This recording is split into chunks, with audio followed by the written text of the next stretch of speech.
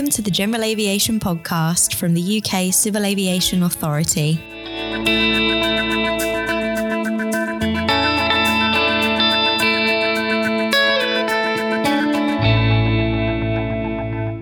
Hello and welcome to a special edition of the CAA's General Aviation Podcast. From time to time, we plan on bringing you special editions where we discuss particular projects and points of interest. My name is Alex Blomley, and today we're going to be talking about the recently launched Licensing and Training Simplification Consultation, CAP 2335. And we want to take the opportunity to share with you some background to this work and have a chat with the people who were involved with its creation. We're now going to be joined by Lawrence Baxter, the GA Policy Officer, who is the product lead for the Licensing and Training Simplification projects. Lawrence, thank you for joining us today. And for those of you who may not know who you are you able to share with us your role and the team that you work with within the CAA? Hi, Alex. Sure. Basically, I deal with the team that works on strategic projects within the General Aviation Remotely Piloted Aircraft Systems Unit. So I've been given the responsibility of leading one particular project, and we have a couple of others. Now, as I've mentioned, the consultation is one of a few projects I understand you're working on. Are you able to give us a brief overview on that full range of strategic projects that you and your team are undertaking? Basically, our job is to focus on the high-level strategic 1 year plus pieces of work. It allows us to take the time to think about some of these really important longer-term issues while freeing up our colleagues who are dealing with day-to-day stuff like licensing, operations, and airworthiness in the here and now. Although we do consult them from time to time for their technical knowledge, the idea is for us to be able to think about those things while they can get on with the day jobs. So there are three major projects to deal with GA right now. There's this one on licensing and training, which I'm leading on. And then there's one on simplification and rationalization of maintenance organizations, which is sorely needed, I understand. But also review of the pilot medical declaration system, which has been in place for a few years now.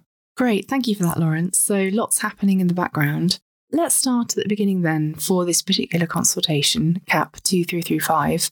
Are you able to run us through the objective for the Licensing and Training Simplification Consultation?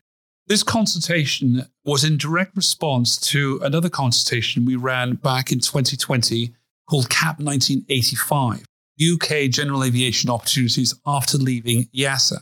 And in that consultation, when we analysed the results, one of the odds-on favourite areas for us to look at was the rather confusing private pilot licensing landscape that we currently have.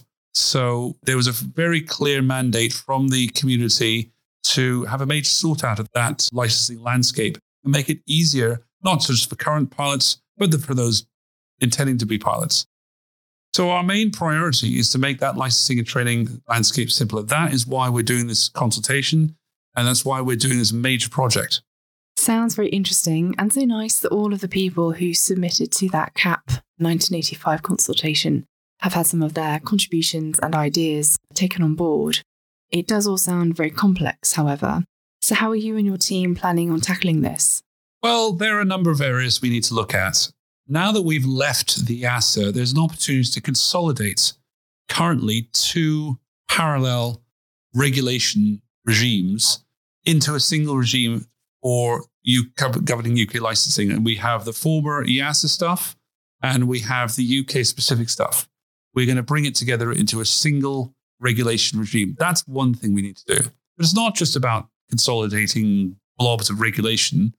It's also about an opportunity, a once-in-a-generation opportunity, to have a real think about what sort of things private pilots need to safely operate an airplane or helicopter or another type of GA aircraft.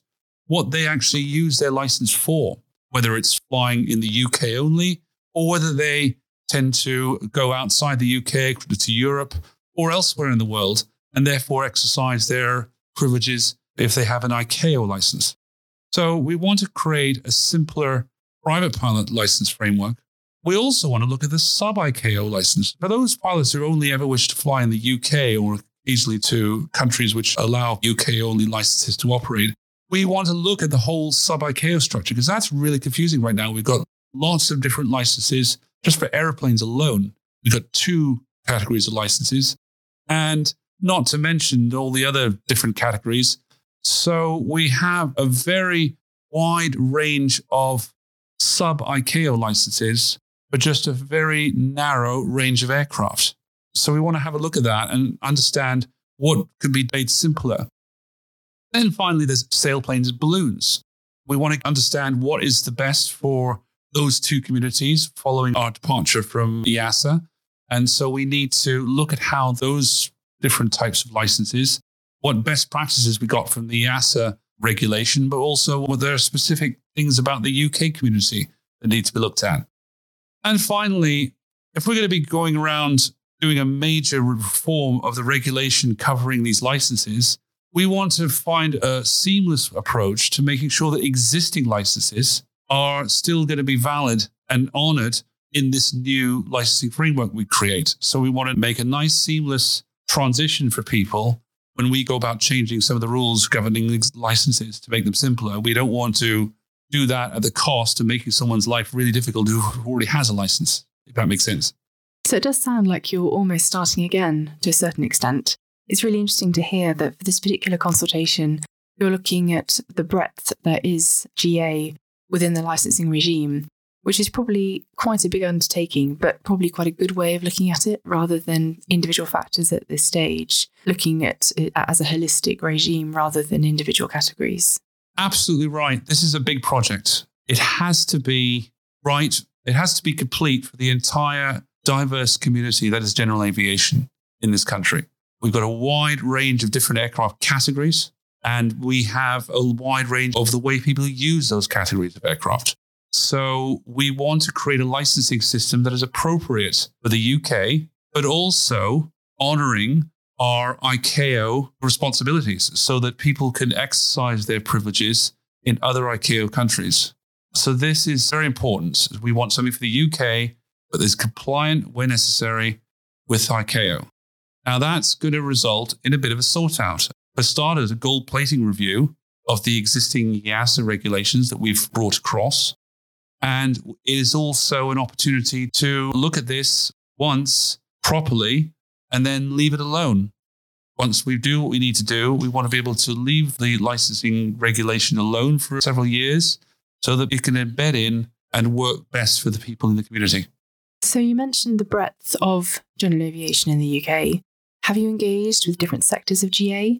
Not necessarily just on this project, but perhaps on the consultation document itself. Yes, absolutely. This project has to be collaborative from the start. Very much in keeping for many of the other projects we do in the General Aviation Unit. We have straight away formed a working group of key GA community participants who brought to the fore their expertise in general aviation training and regulation.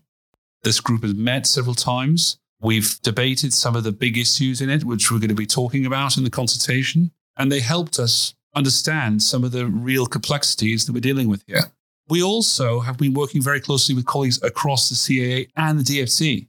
You must remember that we're talking about aviation regulation here, which DFT primarily hold the pen on. And so we've worked very closely with our colleagues in DFT to ensure that what we're doing is in line with their objectives as well, but also taking advantage of their expertise, especially in areas of regulation. Across the CAA, this is not just a GA activity because it affects other parts of the CAA. Licensing is civil aviation wide, and sometimes the boundaries between general aviation and other forms of aviation can be a little bit blurred. So we've had to keep them in the loop on changes that we're planning to make.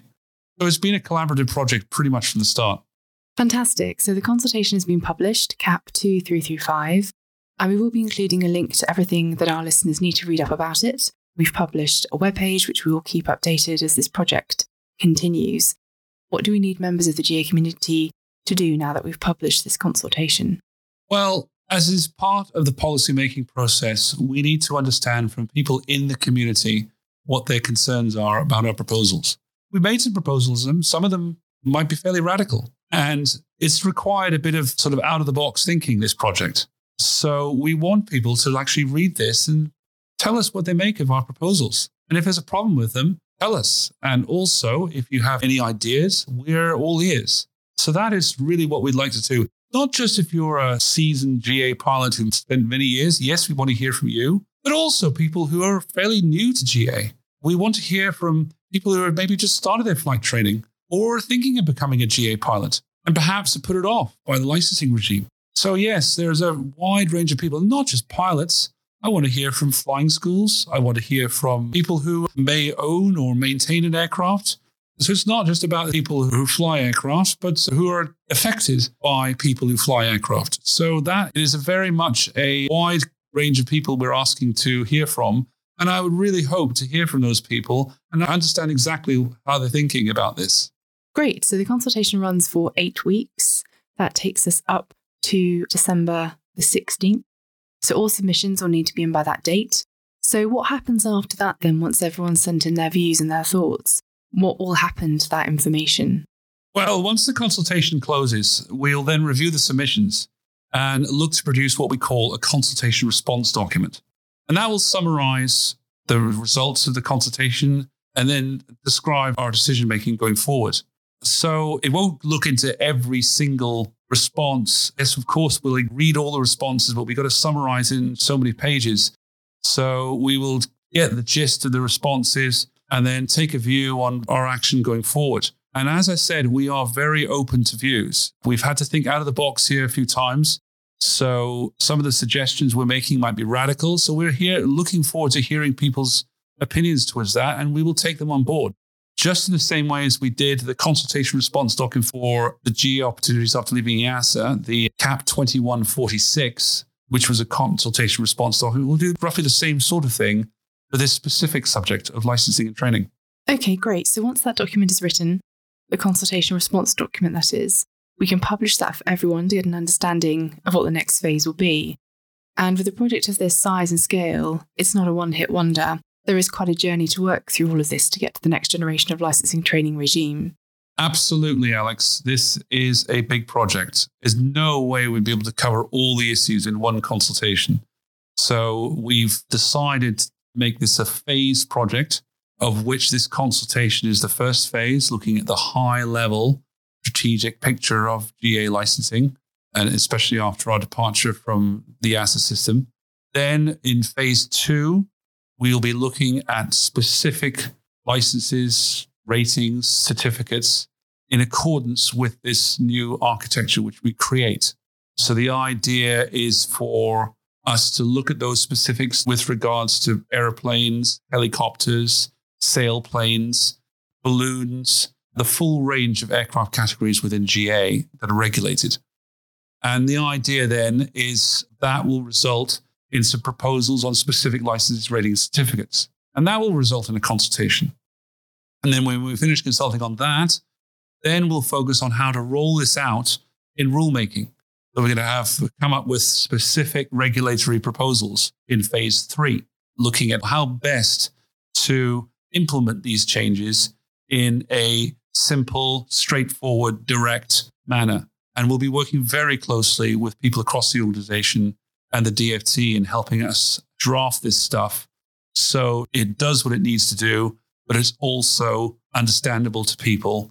And then another thing we're going to do in phase 3 is how best to communicate these rules in plain English to people that need to know.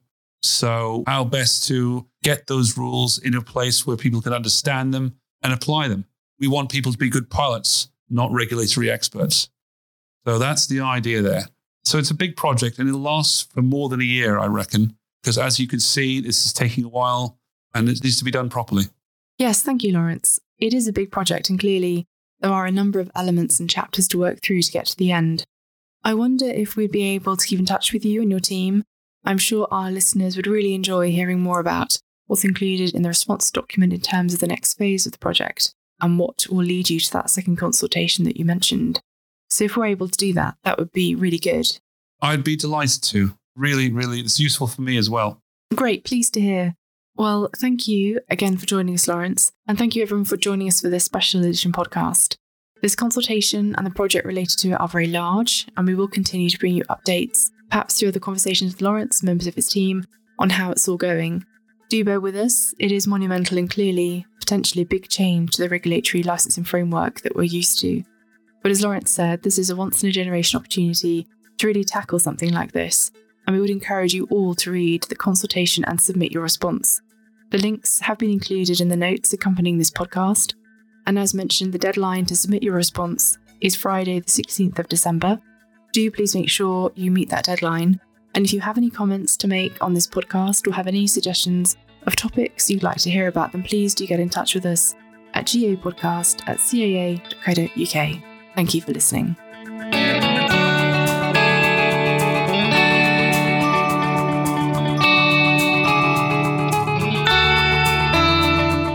Thanks for listening. This is the CAA General Aviation Podcast.